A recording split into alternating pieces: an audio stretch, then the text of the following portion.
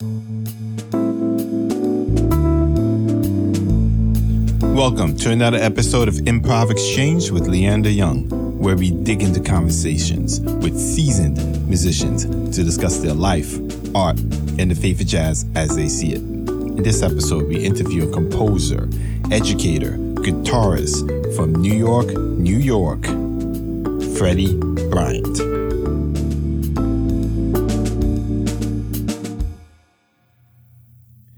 Hello, everybody. Welcome to another episode of Improv Exchange.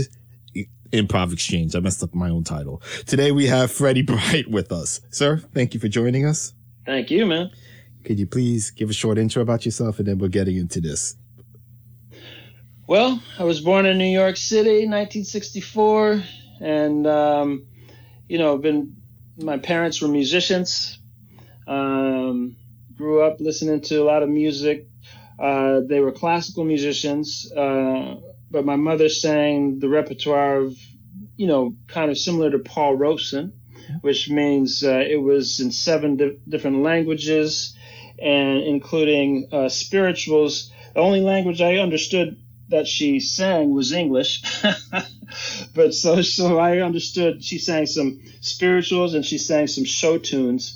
But I really started turning pages for my father in their concerts when I was 6 years old. So I was really connected to the music in terms of just the sound of it. Eventually, I started playing the guitar, the piano, and that was my father's instrument.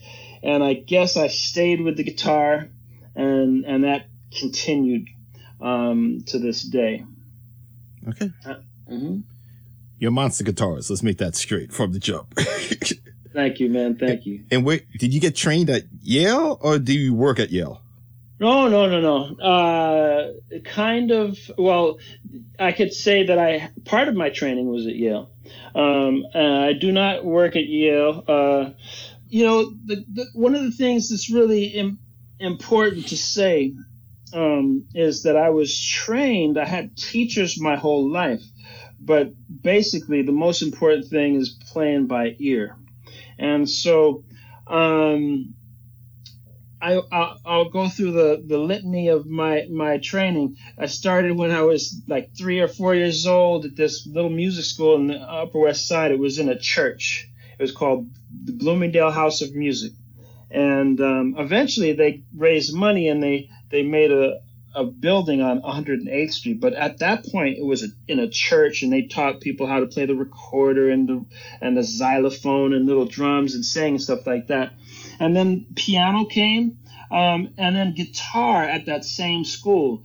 So I had private guitar lessons for my whole life, and then in high school I started to, in junior high school, I just started to love jazz and blues, and so I started to write some music. I don't know if it was anything memorable at that point, but again, I just started to write using my ears. So I was trained, but using my ears. And then, so I had a classical guitar teacher all through high school. And then I told my mother, I said, "Mom, I'm about to graduate high school. I want to be a musician." And she said, "Are you crazy? Did you not learn anything growing up in this family?" And I said, yeah, I think I want to be a musician. And she said, "Well, it's a hard life." And I said, "Okay, well, I either want to be that or an actor." And she said, "Okay, you can be a musician." I give her that. She said, "But get a 4-year degree. Don't go to conservatory." And let's go there, please. Why did she say that? She just wanted me to have something to fall back on. No, why not a conservatory? Well, because she knew what the music business was about. She said, "I want you to get an education." And for her, who had not gone to college, she wanted me to go to college. So I went to college, and then after I went to college, 5 years later, I went to Yale for a conservatory. But I got my 4-year degree, and she was happy. She said, "Okay, now do whatever you want to do." And what was it in? music. It wasn't music? Okay. but it was a liberal arts school, so I had to take English and science and all these other things that that supposedly, hopefully made me have a background where I could fall on if I needed to go outside of music. So, and it's just it was. For her, she just wanted me to have a degree, because sometimes when you have a degree and have a bachelor's, it doesn't matter whether it's in English or music or whatever it is. People may possibly, give you a chance, because you have a degree. And on the other hand, if it's not something that's theoretically usable. You know what I mean? It, like, for instance, like going to a trade school. That's a skill, and you're going to use that in a particular area. So so it can go both ways. I'm pro and con conservatory. That's why. Yeah. I did it after I got out, and I was already a musician. Meaning I was already playing gigs. I went to classical music conservatory, and that's not my profession. Although I played classical music my whole life, it wasn't my. I wasn't making my money doing classical gigs, except for a little bit here and there. But I really wanted to get back in that under my fingers, and I guess it was how fate works sometimes. I had never played jazz on the classical guitar until I went to the conservatory, and outside of the school, having nothing to do with the conservatory, I started playing Brazilian jazz on the classical guitar. That was a later question I was going to ask you about. Yeah, and that kind of like started it connected me musically, because I had my jazz in my left hand and classical in my right hand. I kept them always separate until the Brazilian music brought it together. I was good. Like I said, I was going to get into that later, but we're there. So first of all, what's your nationality? I am African American. I grew up, I'm mixed. If you talk 21st century.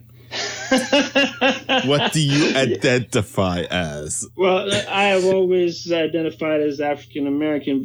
My parents were very progressive. My father was a white Caucasian American, and both of them unfortunately have passed. But and he was very progressive. He married a black woman in the 50s, and it was his second marriage. And, I was always told,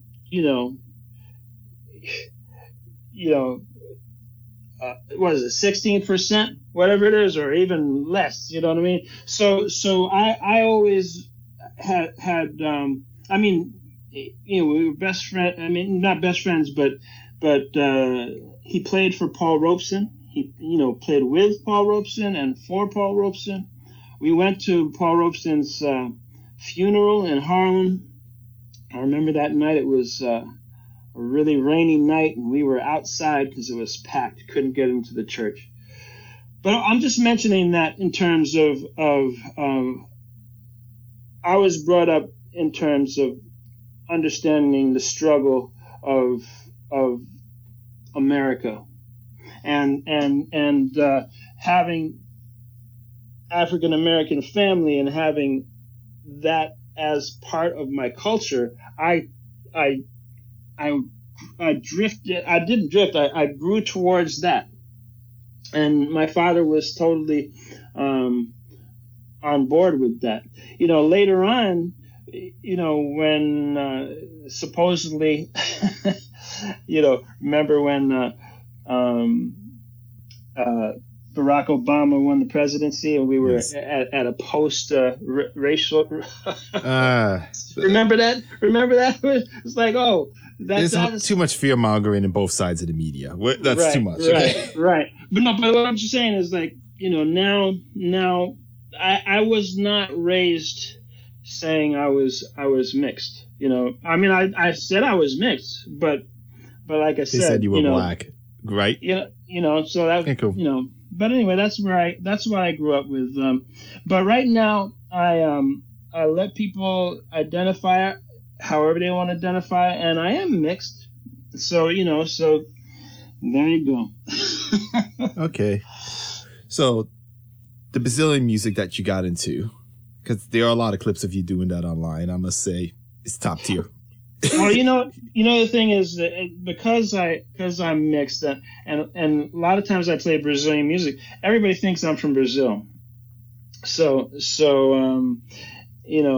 that is something that I have fun with, because when they come up to me and say, start talking to me in Portuguese, I joke and I say, I'm sorry, I moved here when I was 2 and my parents wanted me to learn English, so I lost all my Portuguese. And they're like, oh, that's so sad. I'm just joking. But sometimes they say, where are you from? I say, I'm from Bahia, And no, but I just have fun with it because I love the music so much, and I'm very honored that people will come up to me from Brazil and just assume that I'm Brazilian. And, because to me, that is one of the greatest compliments. It's like,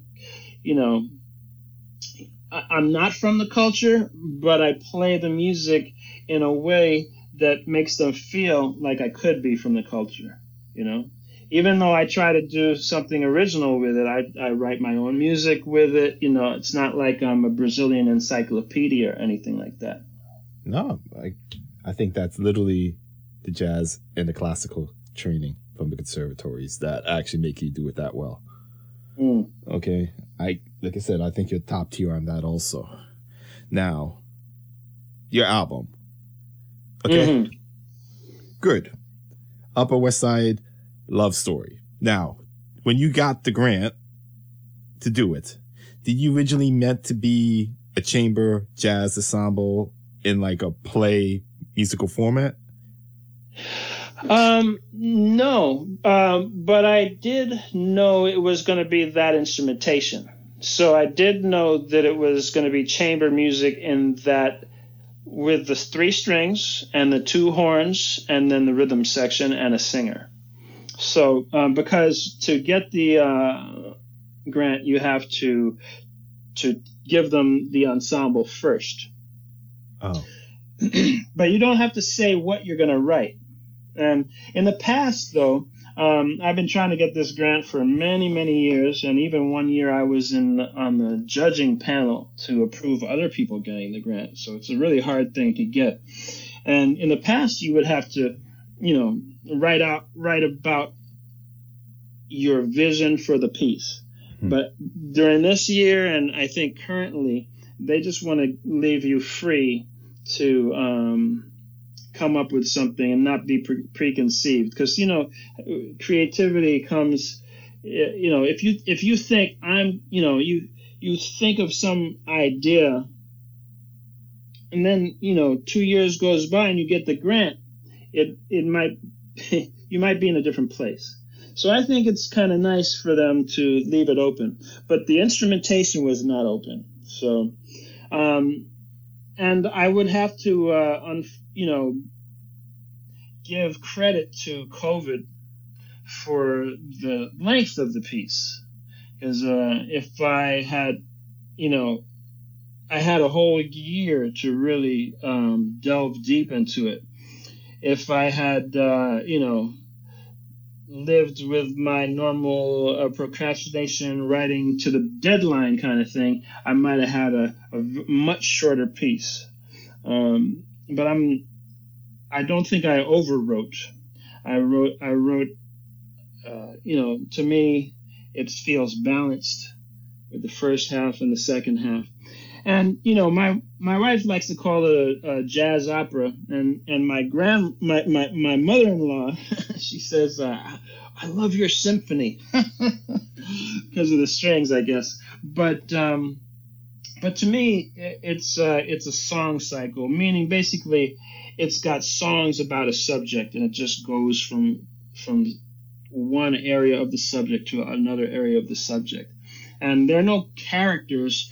I mean, there's a lot of stuff about me. There's a lot of stuff about the neighborhood. I interviewed 22 people or 20 people before I wrote the lyrics. So there are some of their stories in there, too. Okay. That answers another question I had. Okay. So who and how and where did you choose these people to interview? Well, one of the things I always try to say is this is not a scientific study of the neighborhood. It's not like you will hear this piece and you'll, know everything about the neighborhood. I'm not trying to do that. And there's a whole bunch that is not going to be talked about. It's because it's from my experience. And but on the other hand, I did want to talk to people about the neighborhood, and so it was people who I knew. So since it's people who I knew, again, it's very personal and it's not objective. It's subjective because it's like it's connected to me. So there were friends of the family, older people who were like around my parents' age. So I interviewed them and their kids. A lot of them were actually mixed families.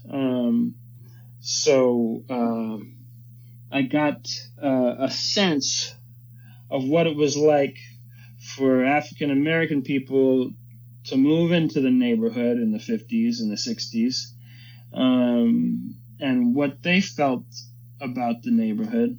And just from those 4 or 5 couples that I interviewed, and then there were musicians that I interviewed. Some are older musicians who were older than me, and some were my peers who grew up on the Upper West Side. Okay. Question on that. Okay. The whole gentrification theme of the album and a lot of that stuff.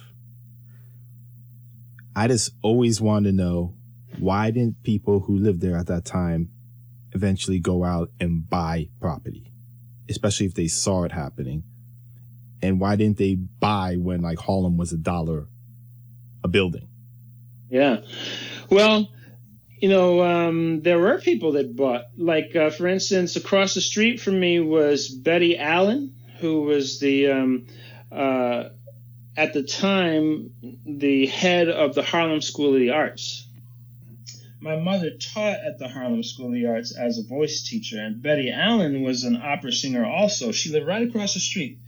And then a few doors down from her was Leontine Price, who was like one of the most famous African-American opera singers besides Marian Anderson. And, there's some younger people, who were Jesse Norman and Kathleen Battle, who are famous too. But, Leontine Price was like royalty. She was on that block.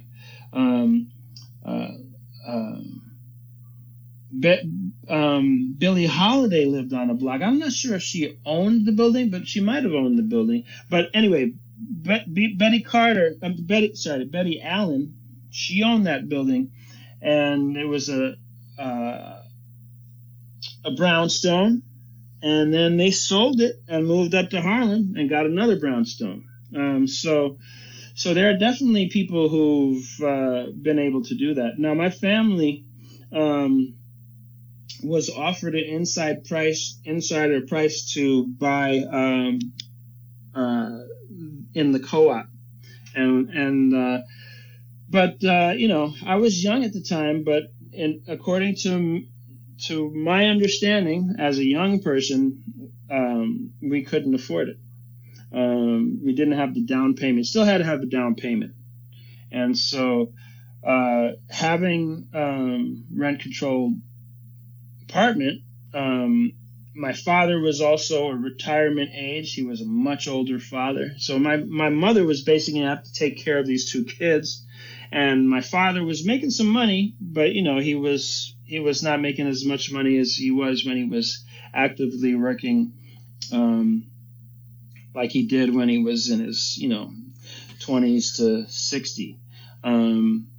So yeah, it was a difficult time for them, but because they had the comfort and the stability of having the rent, they didn't buy.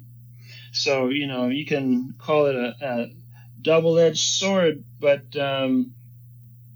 if they had bought, if they could afford to buy and get the mortgage, then we wouldn't be we would be talking about a different story at the moment. Okay. Yeah. Just as a person with an economics degree, yeah, I hate rent control. Yeah. The two biggest cities with the most rent control policies is New York and San Francisco. And which two cities have the highest apartment rentals? New York and San Francisco. Apartment rentals? You mean like the most? It costs the most per month to rent. Oh, yeah. The highest cost for it. Yes. Mm-hmm. So it's one of those policies when you look at it from an economic point of view. The people who made it had good intentions, but they clearly didn't understand economics. Mm-hmm. And that's why we have, that's one of the reasons why we have those exorbitant high rental prices. Mm-hmm. So I think it did more harm than good. And then you tell me you guys didn't have the down payment. I understand that. That's why you didn't get into that. Yeah, because they were offered at least 2 times the insider price. I just, but I was in high school or younger, and so it was not like something that I didn't know what their down, what their monthly, account looked like. I wasn't in their bank account or anything, but I think it was a month-to-month kind of thing. They paid the bills and they needed to make more money. They paid the bills and they needed to make more money. But, on the other hand, I grew up in an environment that was very middle class. It wasn't like, even though we didn't have a lot of money, they got me scholarships to go to private schools. They had educated, friends and kind of a society that was very, very kind of like intellectual, and so I got benefits in so many different ways, and a lot of it was because of the neighborhood. Because the neighborhood had all these amazing people on a lot of them. I talk about the musicians because I'm talking about it from my perspective, but there were other people as well.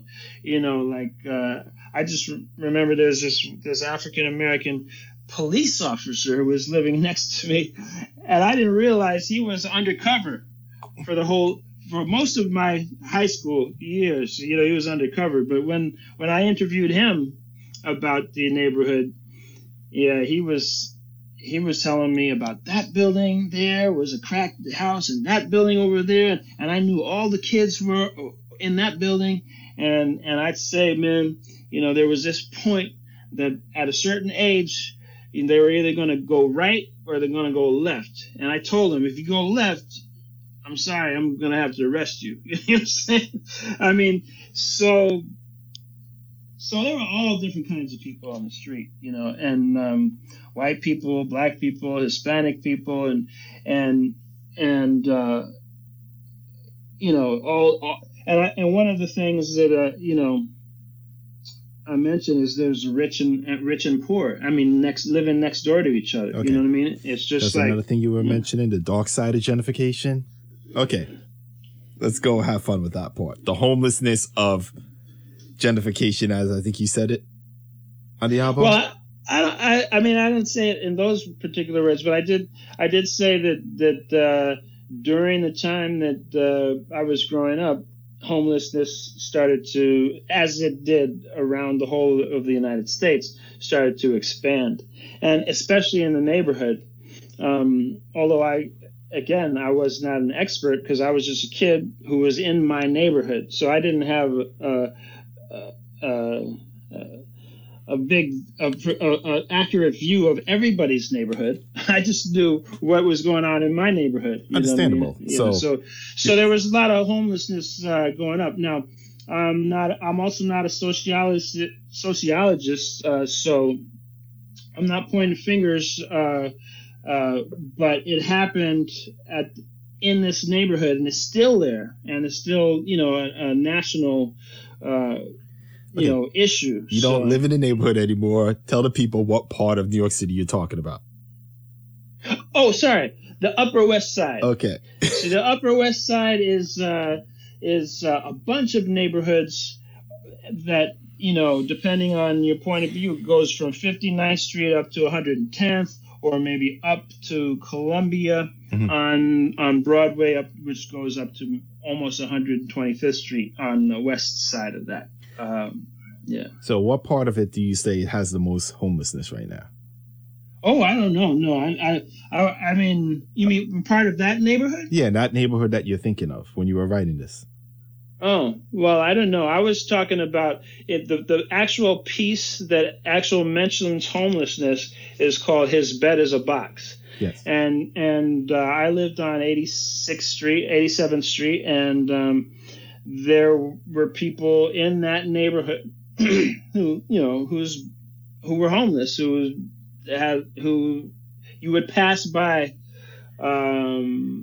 constantly. So. The point of the piece is that they're your neighbors. They're not just they're your neighbors. They're also things they're people you acknowledge, and sometimes they're people you try not to acknowledge, depending on your mood, or depending on the person who you're talking about, or depending on the situation, but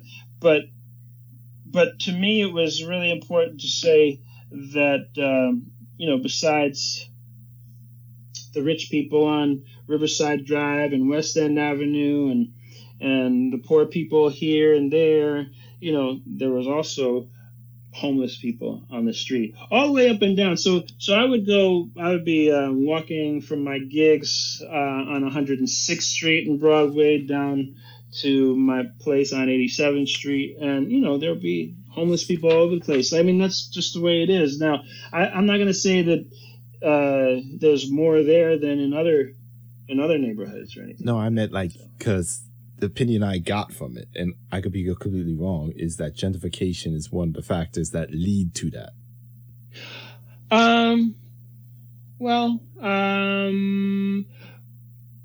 I can say, there is one lyric that talks about people being evicted.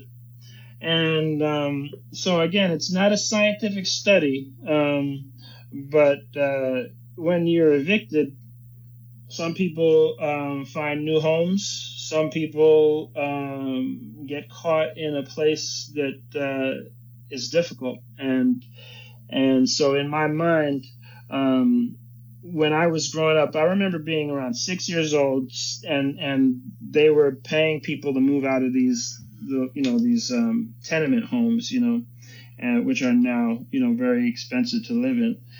And I just remember my father and my mother saying, they're not paying them enough. They should, because if they give them $1,000, that seems like a lot in 1971 or something like that. But then it's gone, and then, where are you? So anyway, again, it's not a scientific, it's not like gentrification equals homelessness. It's just these things are part of the neighborhood that I grew up in. Okay. So the diversity of the album, which I would say, you got the samba, Brazilian stuff that we went over. Can you explain the reggae and the Afro beats? Well, yeah. Well, the Afro beats I'll start with. That's the one called Kids Rhymes. Now, Kids Rhymes is just a very nostalgic way of looking at my youth playing in the park. That's this very particular playground that was on 87th Street in Columbus. It was put together by a non-government organization of volunteers that took this abandoned lot and put a real fire engine in there, and then a real 8-person lifeboat. They got a propeller from a tugboat, which was so big that 8 kids could play on it. They got these little spool things, little, what am I saying? Huge, like 6 foot tall things that they wrap industrial wire, that stuff that's about like an inch, and so that was a play thing on these things. There were these bollards, which are things that you attach like cruise ships to, painted as a white sailor and a black sailor.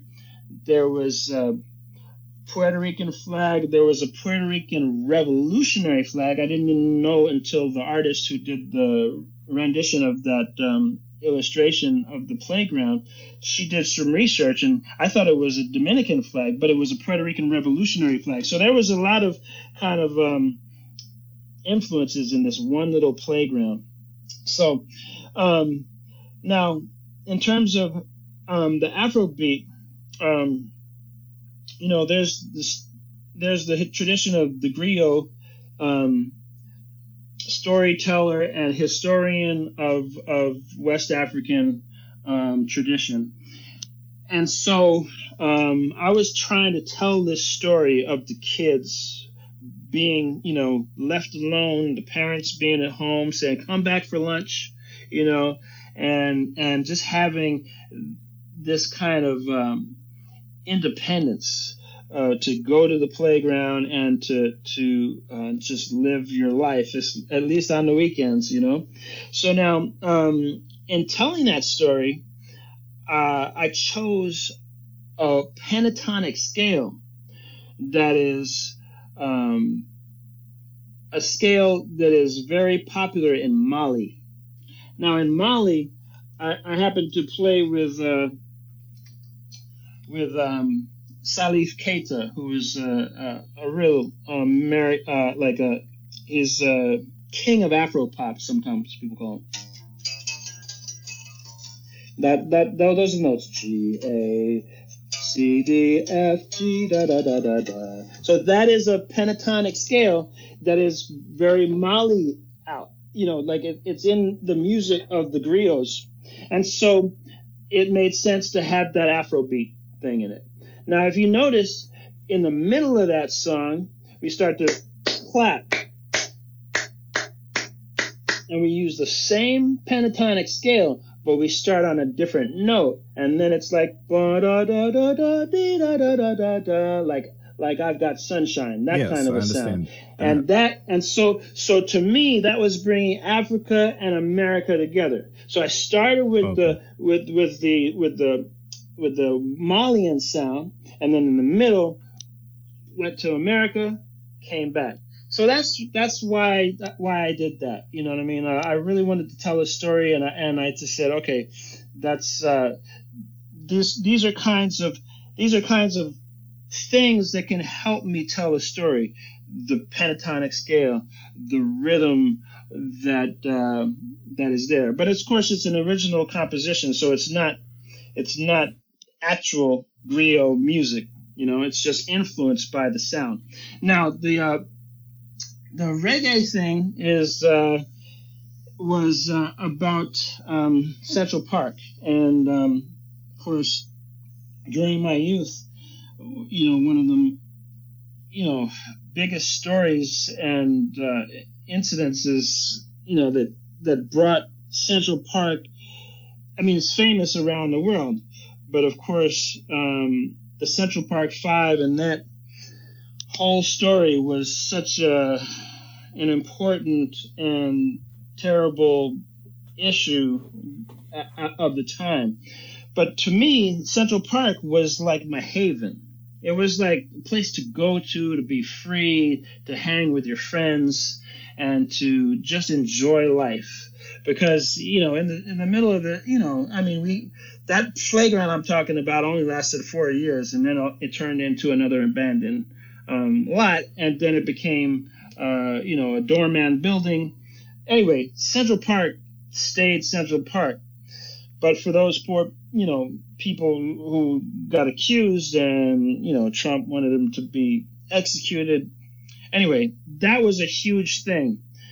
So to me, using the reggae feel was, in a sense, just kind of pulls up that feel of the freedom, and also as a young person going out to the park to smoke marijuana or drink beer or whatever it is, and just hang and go out. It was trying to put the dichotomy of, oh, life is beautiful, oh, this is a great place, next to, oh, this is a great place, life is beautiful. But for these people, it wasn't. You know what I mean? It was a place of terror and tragedy.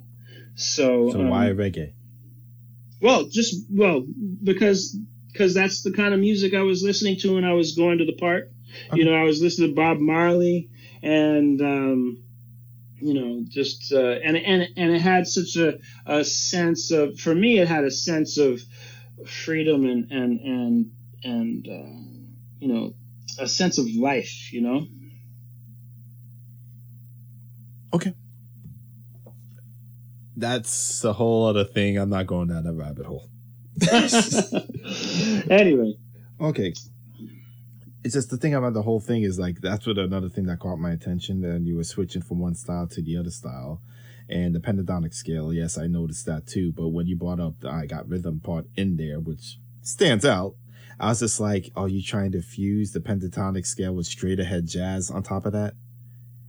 Because when some people do some theoretical stuff with jazz, I'm just like, do people want to hear that? Oh, I don't know. I'm trying to say, you're still talking about kids' rhymes? Yeah, kids' rhymes. I'm sorry. Oh, yeah. So when it goes to the pentatonic scale that is more familiar, like the one from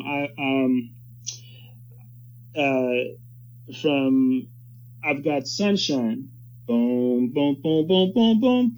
That's not I've Got Rhythm. I've Got Sunshine. My mistake. So that wasn't a jazz thing. That was just that was more like, actually, I was really thinking more of a ham bone. Ham bone? Ham bang? Like, no, ham bone. It's like when it's body percussion it was very popular in the South. People would slap clap and slap and do rhymes and song with that. So that's an African American tradition, like pre-jazz and almost pre-blues. You know what I mean?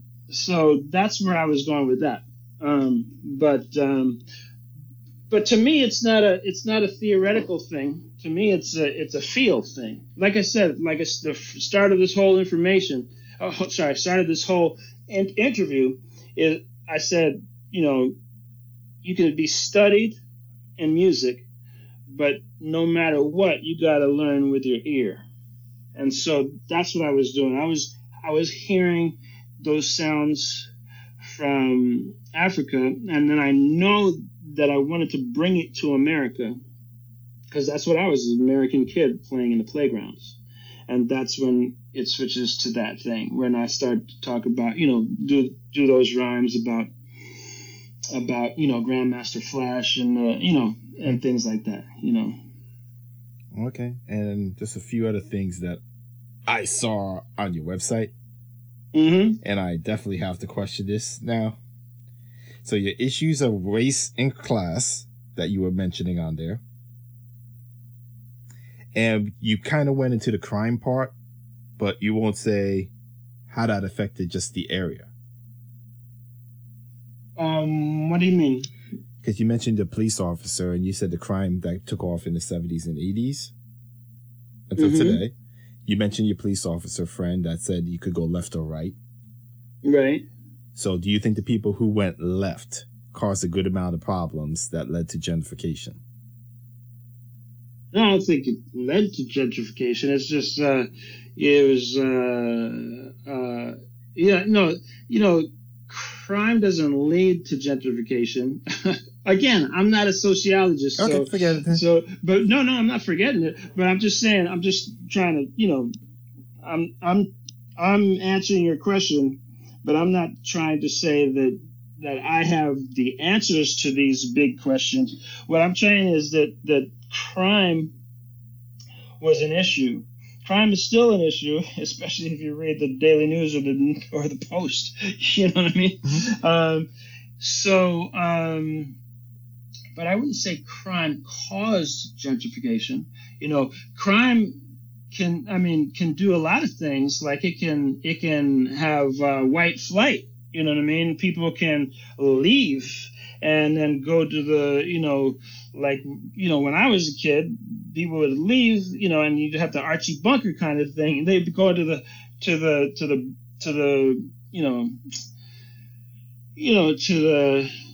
not the boroughs, but sorry, I'm spacing suburbs? on my suburbs. Yeah, the suburbs, and trying to get out of the inner city. And then all of a sudden, gentrification happens and there's a different kind of a flight, but I don't think crime is the cause of it. It's just it was just something that was happening at the time, so I definitely mention it because when people think back, sometimes people think, I guess one of the songs is called Roses and Rubies. And there's another line where, it's a different song. All you saw was graffiti on walls. Basically, you can look back to those days and you can look back and see all the crime there. And if you look back and see all the crime, that's all you're thinking of, then you miss the beauty that was there. That's all I was saying in that particular song, that there's this crime going on, there's junkies on the street, there's this and that and the other, but there was also beauty there. And so I just wanted to raise that as a subject. Okay. Now, what advice would you give an artist coming up right now? Well, it's a very different business. And how is it different? Mostly because of technology. Mm-hmm. So I think the artists who are coming up now got to give me some advice. How to deal with the current situation. I mean, it's so banal, but Instagram and Facebook and social media, those are things that have really changed and also streaming music. I mean, it's totally different than when I, before there was internet, and that's what I didn't have that until I was already a professional for at least 15 years. So, I think the same advice I'd give a professional, an artist coming up now is what I would have given them back then. Okay, because in general, no matter what the case is, you have to have a strong inner belief in yourself, and you have to have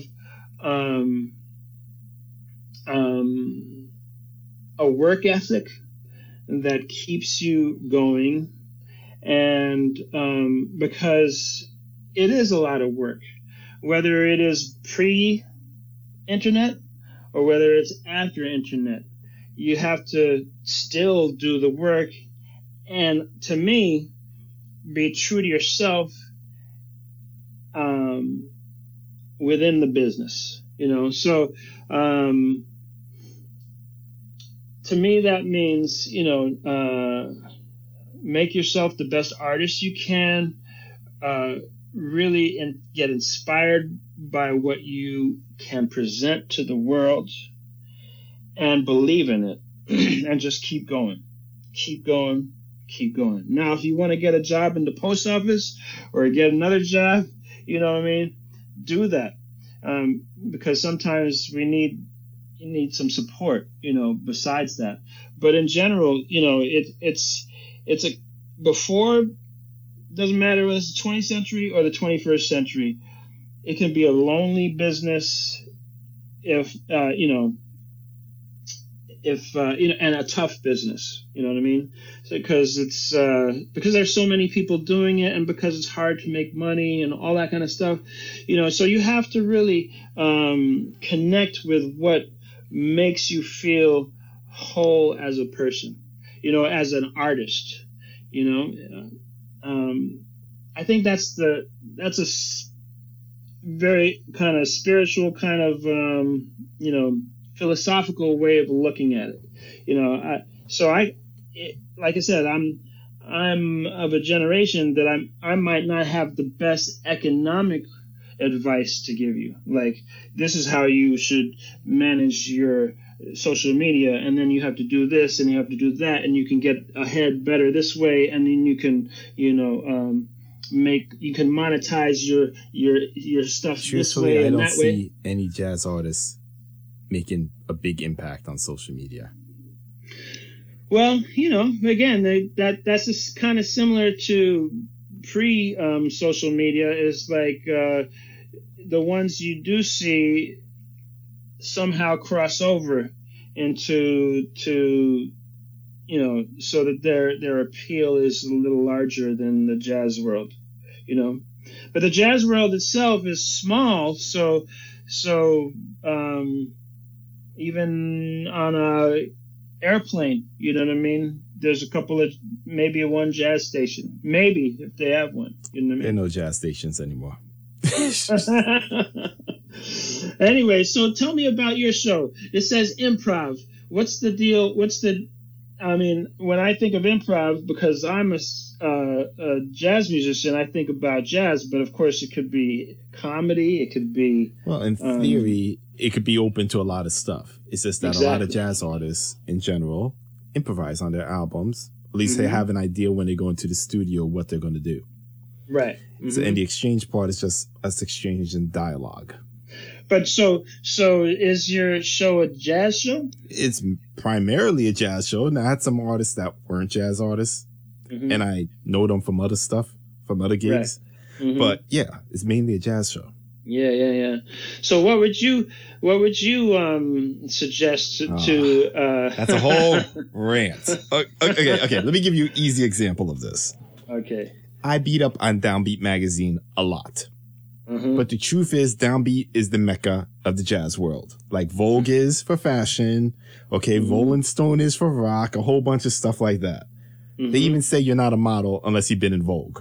Right. Because everyone on social media, which we were talking about, claims they're a model. Right. So and everybody on social media complains they're a musician. That's a whole other thing. Yes, they all play an instrument. They take 4 lessons, play 6 chords. I don't even think 6 chords on the guitar, and they write a song. But that's a whole other thing. It's just that jazz artists in general complain that there's nowhere to go to promote their stuff.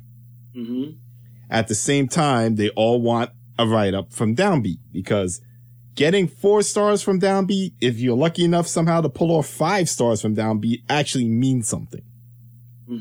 You go talk to most of these artists, none of them have a subscription to Downbeat. But they all want a write-up from Downbeat. Right. And then all of them send their albums to Downbeat. So obviously they don't have the editors because nobody is subscribing, but they want the publicity from it. So there's a whole bunch of stuff that we do wrong as artists. They won't spend $20 for a year subscription, but they have no problem buying the dime bag every day. And then come up to me and tell me they have no money. It's your priorities. Right. Okay? That's just one example. Yeah, I don't want to go to a rant episode because there's some of those out there where I just say everything wrong with the jazz world. Well, cross your fingers. I mean, there's going to be an article or at least a review of the CD in next month's, in the September issue, which comes out in August. So I heard that as a rumor. In a certain one I just mentioned? Downbeat? Yes, yeah, okay. Something like that. So look out for it, everybody. Look out for it. I have Downbeat. I read it. I actually think they do a good job. It's just that people complain about the size. Yeah, people don't subscribe to the magazine.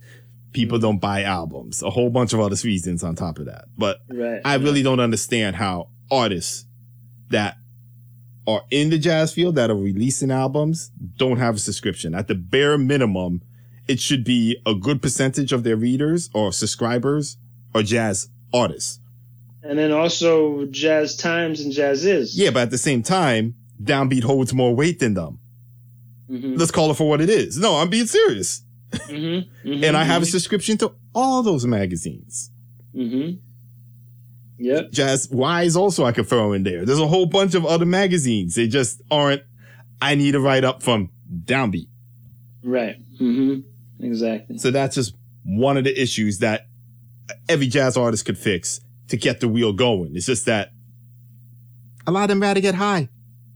Oh, yeah. Mm-hmm. So one example of that, okay? We don't need to go on a whole 40-minute rant of me just saying everything I don't like about the jazz world and jazz artists and all that other stuff.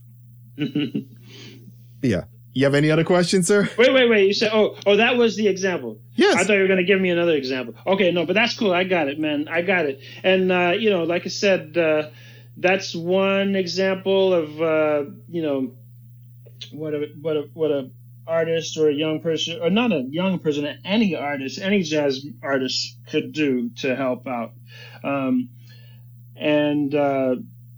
So like I said, that is actually timeless, actually, because there was Downbeat before social media, and now there's Downbeat afterwards, so. The truth of the matter, back then, that's how you found out about the jazz albums. True. Which is why it holds so much weight in our culture. But then at the same time, a great amount of the artists don't subscribe to it. So if they have a bad year or something, let me put it to you like this in a simple way. And I know I know people who listen to me all the time are like, you're actually honoring Downbeat, but whatever. If Downbeat goes away, how are most of these people going to promote their albums? Well, I guess social media, right? Who on social media that is a jazz artist? Just jazz, not crossover, not pops. We're not talking George Benson or something like that. Actually has a following on social media. Wynton Marsalis and Ron Carter and Emmett Cohen. Emmett came on. Wynton hasn't come on, and Ron Carter. Okay.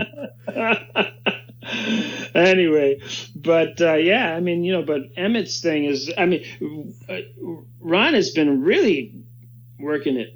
He's been working it. I don't know if he has other people working it for him. Well, but if you look at just his track record, he was always playing. Yeah. So he, even without social media, had the drive to keep getting the gigs. Mm-hmm. So I can't say that about him. Then we're going to go to Wynton. Wynton is literally like a once-in-a-lifetime talent. Mm-hmm. I know people don't like him. I said it. But the truth of the matter is, who else in the trumpet is actually better or dominant like him? Because he won, that first album came out of 82?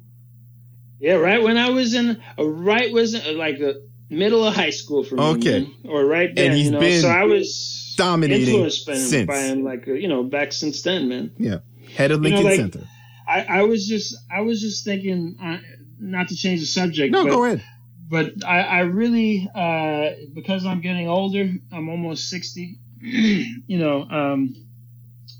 man, the difference of generations is only at least 5 years. 5 to 10 years, correct. I agree. Yeah.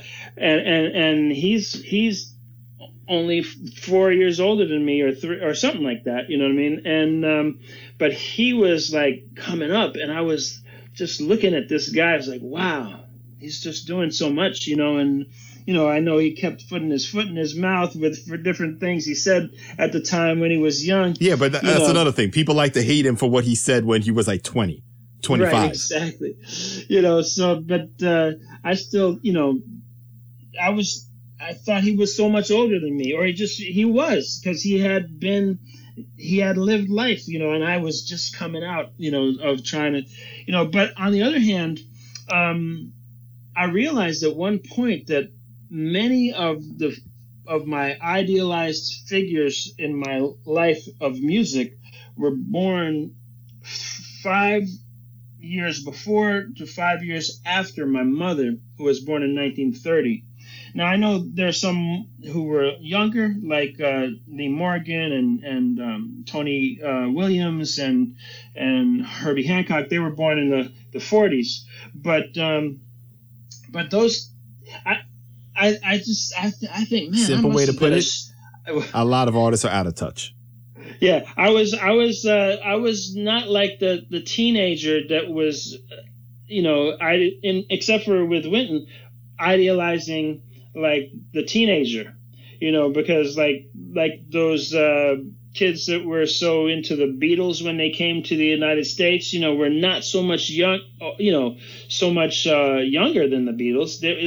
They idealized with them because they thought they were like from the same generation or something like that. A huge disadvantage instrumentalists have is that it takes so long to actually master your craft. Mm-hmm. And by the time you master the craft, unless you're like Wynton, or you just that good at 20, you lost your generation. And then the gap gets bigger that you're out of touch. True. Like if you listen to any of the pop songs in the media right now, you probably would shake your head if you knew what was actually hip with the high schoolers. I don't know if you have any kids or any nieces or nephews and you ask them questions like that, but some of the stuff they're saying and some of the beats and stuff, I'm just like, yeah, that's too much for me. Yeah, man, it's funny how it goes like that. But I thought that was interesting because, I actually wrote the names of the people. Like, for instance, I had people who were younger than me that I idealized, like they were only in their 30s and they're only in their 40s, but I thought they were like 50 and 60. You know what I'm saying? And then some of them died much younger than me. Like, who were my mentors? You know what I mean? We'll say Carter Jefferson. Okay. He played with Woody Shaw and he came up to play with my college band when I was a sophomore in college, excuse me. And then Dennis Irwin, of course, he died around 58 or 57, and I'm 58 now. And then Carter Jefferson, I believe, was in his 40s when he died. Yes, exactly. Okay, so exactly. The thing about that is health issues, his actual lifestyle on the road, a whole bunch of stuff. But what I'm saying is, true. Like, he captured his generation. A lot of us don't. Samara Joy might be able to capture her generation. Correct. Since he won something like that at such an age. Esperanza, I don't think really caught it. Love her. I think she's more than a talent, but those are just two examples within the past 20 years. Even if I want to throw Norah Jones in there. Did she really capture it?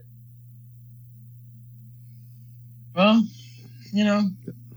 I don't know. I mean, I know that there are people who grew up at the time Norah Jones came up, and they're going to remember that for their lives. But it's not the whole society who is that age. Okay, so you want like a legit mainstream guy like a Drake?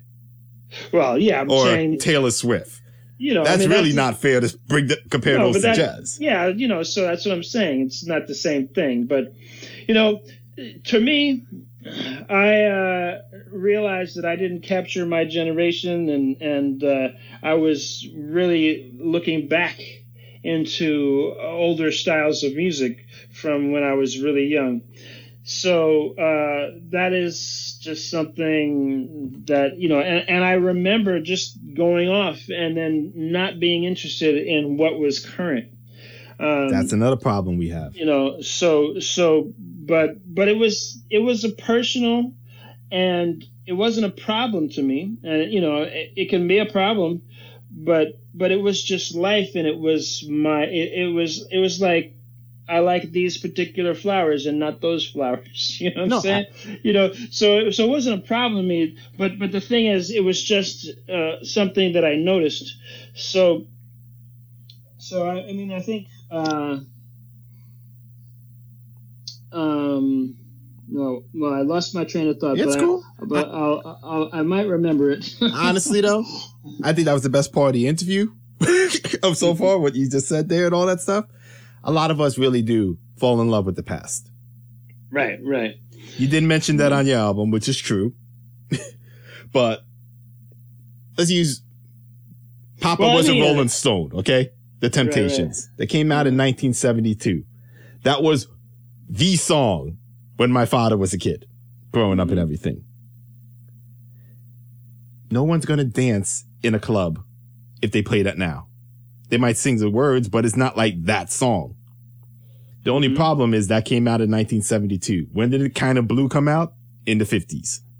Mm-hmm. You get what I'm saying here? Mm-hmm. Yeah. Why we living on an out? Don't get me wrong. Love the album, but that was over 70 years ago, people. You get what I'm saying? That's one of the problems that we're still facing. And I know people like to say the whole Wynton Miles situation. What is jazz? Because he was saying, I believe Miles was a rock star. I think Miles Davis played in crowds much bigger than Wynton ever did. Mm-hmm. And he had a younger group of people. So one of his last albums, when he had Human Nature on there and Time After Time on there. Right. Those were pop songs of the time that people in that generation could relate to. Right. And just us as a jazz community, that's something that we disembodied and disowned when a smooth artist, jazz artist, tries to do something like that. Mm-hmm, we are so quick to slap, that's not jazz on it. So it's just isolation. Doesn't mean I don't like the music or love the music. Clearly I do an episode a week, but problems like that is what leads to a downfall. Yeah. Well, I don't think it's a downfall.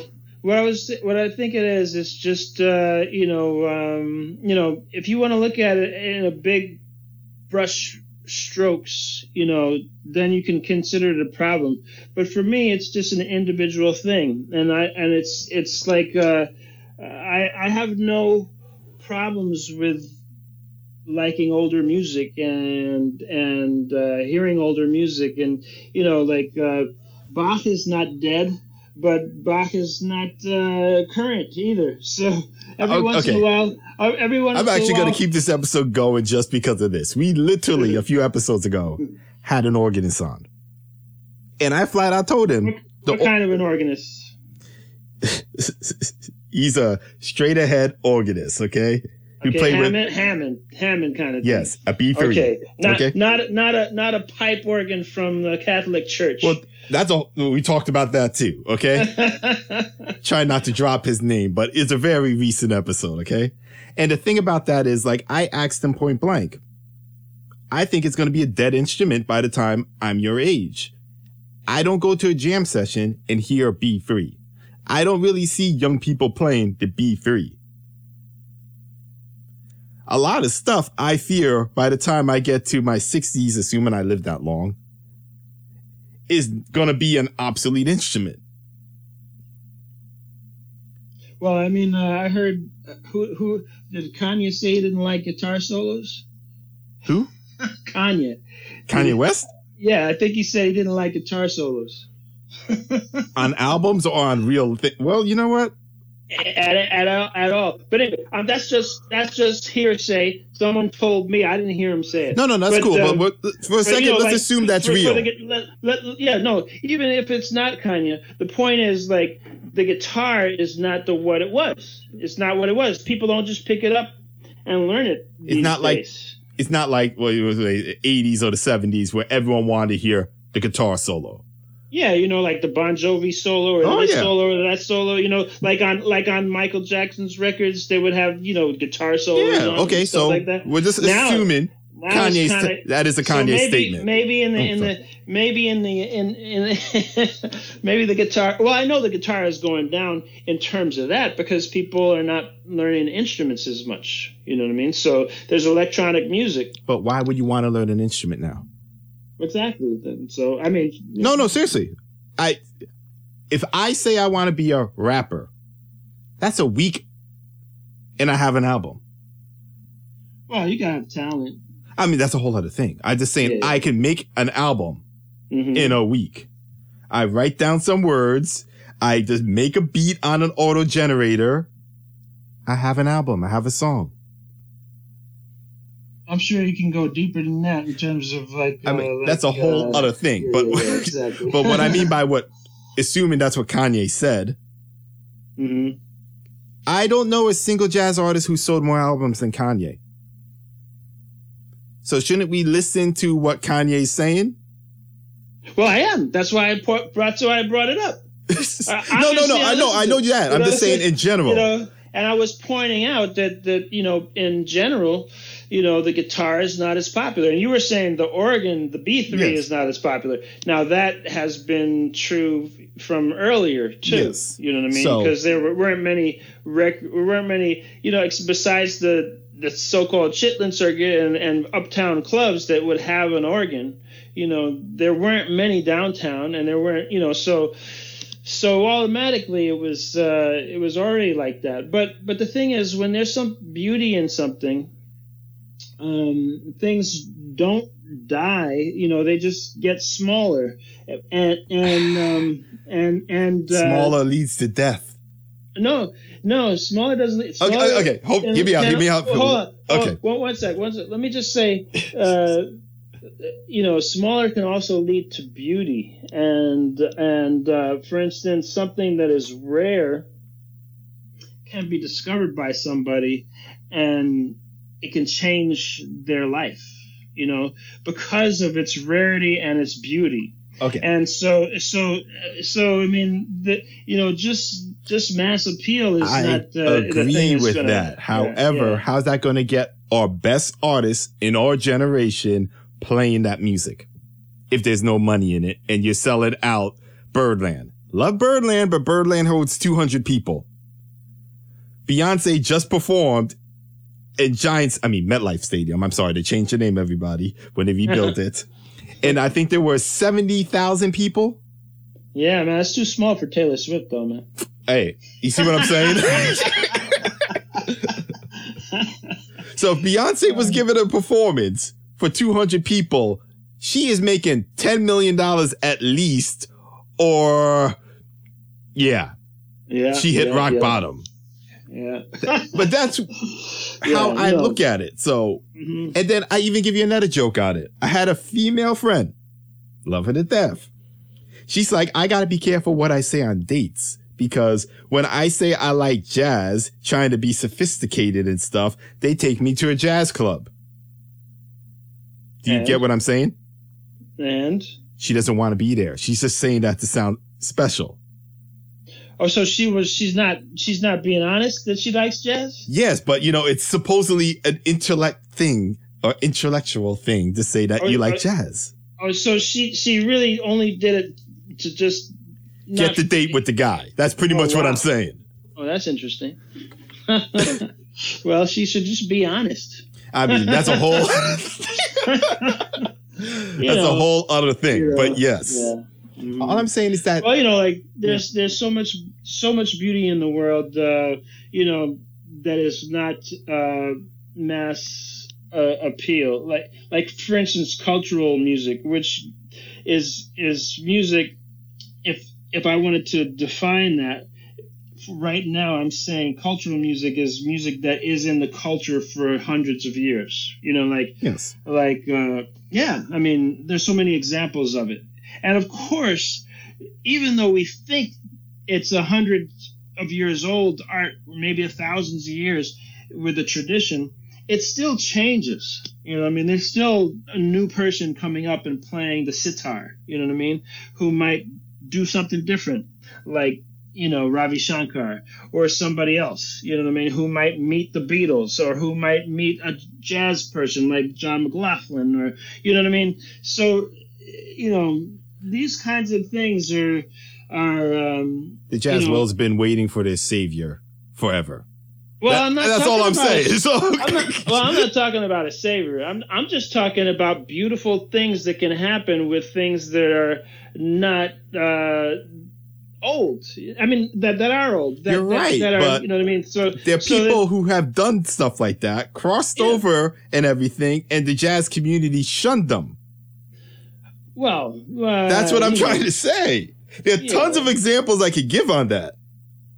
Yeah, and there's also tons that two of them were guests. Love, I'm like, how does one guy have a top 40 on the Billboard charts, on the pop and hot charts, and the jazz community doesn't embrace the guy? And it's clearly a swing song. Well, I mean, I'd need names and numbers on that one to Steve Perry, Cherry Poppin' Daddies, late 90s, well over 1 million albums sold. There you go. That's one. But I was talking about so you're talking about, I was talking about older music being, but like, that's the older music is the past. No, but I'm saying that there's the yes, but the past is what is in us as well. You know what I mean? So to embrace that and to find the beauty in that, whether it's authentic older music or music that has older music that's been changed or or fused with other kinds of music, there's for me there's no limit to it, and the beauty of a Hammond B3 will always be there. And, it's not going to be, a pop thing, but it's going to be something that people can connect with. And it depends on who's playing. I agree. Know what I mean? I agree on that. And what you play on it, you know what I mean? So, okay, it's like... when you go on percentage of people who actually go out the concerts and everything, you got the people who are, I would say, 18 to 30. Of course, they're the majority, but they don't have the money to go to big concerts. That's another reason why festivals got big again. You got the people who are 55 and older, who are retired, or they have a good amount of net worth. Do they have the energy to go out like that or that often? But they could afford a $300 ticket. Okay. And then you have the middle tier people. I want to say 30 to 55. They have other life journeys. They got their student loans. They got a fiance or a house payment or a kid. They got kids, man. Yeah. That's the biggest, I don't want to say waste of money, but it's not a waste of money, but that's, a kid will eat your income. So what I'm saying is, like, you have to focus on, a lot of times, the younger group, the 18 to 30, or the 55 and above. Because the people who are 30 to 55 have other priorities. That's when I'm talking about you missed your generation. And that's another reason why you see artists that are older say, I'm just making it. It's just pure numbers that the people coming to your concert are older and can afford to go out, but they can't afford to, they don't have the energy to go out as often. Yes. Yeah. Wow. Well, that's why I said, my advice to the musicians is just, you know, I'm not going to give them advice that is going to be, you know, everybody has their own path. So I'm not going to be the person that gives them the advice on how to make money. I'm going to give them advice on how to stay a creative person, keep on the path as long as they need to be on the path. Otherwise, you know, it's fine to go off the path, but keep your love of the music. Okay, I give you that. Well, sir, we were longer than normal. Okay, well, man, my engineer's going to kill me, but whatever. Well, anyway, I would just say I'm honored that you had me longer than normal, because I think coming from you, that's a compliment. I appreciate it. No, I did enjoy it, especially the last part. I'm not going to lie. Can you tell the people your website, where to find your album, your social media, all that stuff? Sure. My name is Freddie Bryant, Freddie, no Y. There's a Y in Bryant, though. Freddie Bryant. Okay? And FreddieBryant.com is my website. But the one that's more interesting pertaining to today's interview is UpperWestSideLoveStory.com. It has all the information about this piece. It has all the lyrics. It has notes about the lyrics, and artist bios, and all the information about the new piece, the new CD called Upper West Side Love Story. So I hope you can, at least stream it. If you have a membership to Spotify or Apple Music or Apple or Amazon Music, stream it. I don't know if I'll make any money on that, but it doesn't matter. I just want you to hear the music. And, we talked about the story of gentrification, but the piece is itself 16 different songs that are totally, I hope, interesting and fun for people to listen to, regardless of the big picture of the whole thing. You don't have to listen to the whole 92 minutes straight through. Just one song. I think you'll enjoy it, because Carla Cook is an amazing singer. She's from Detroit.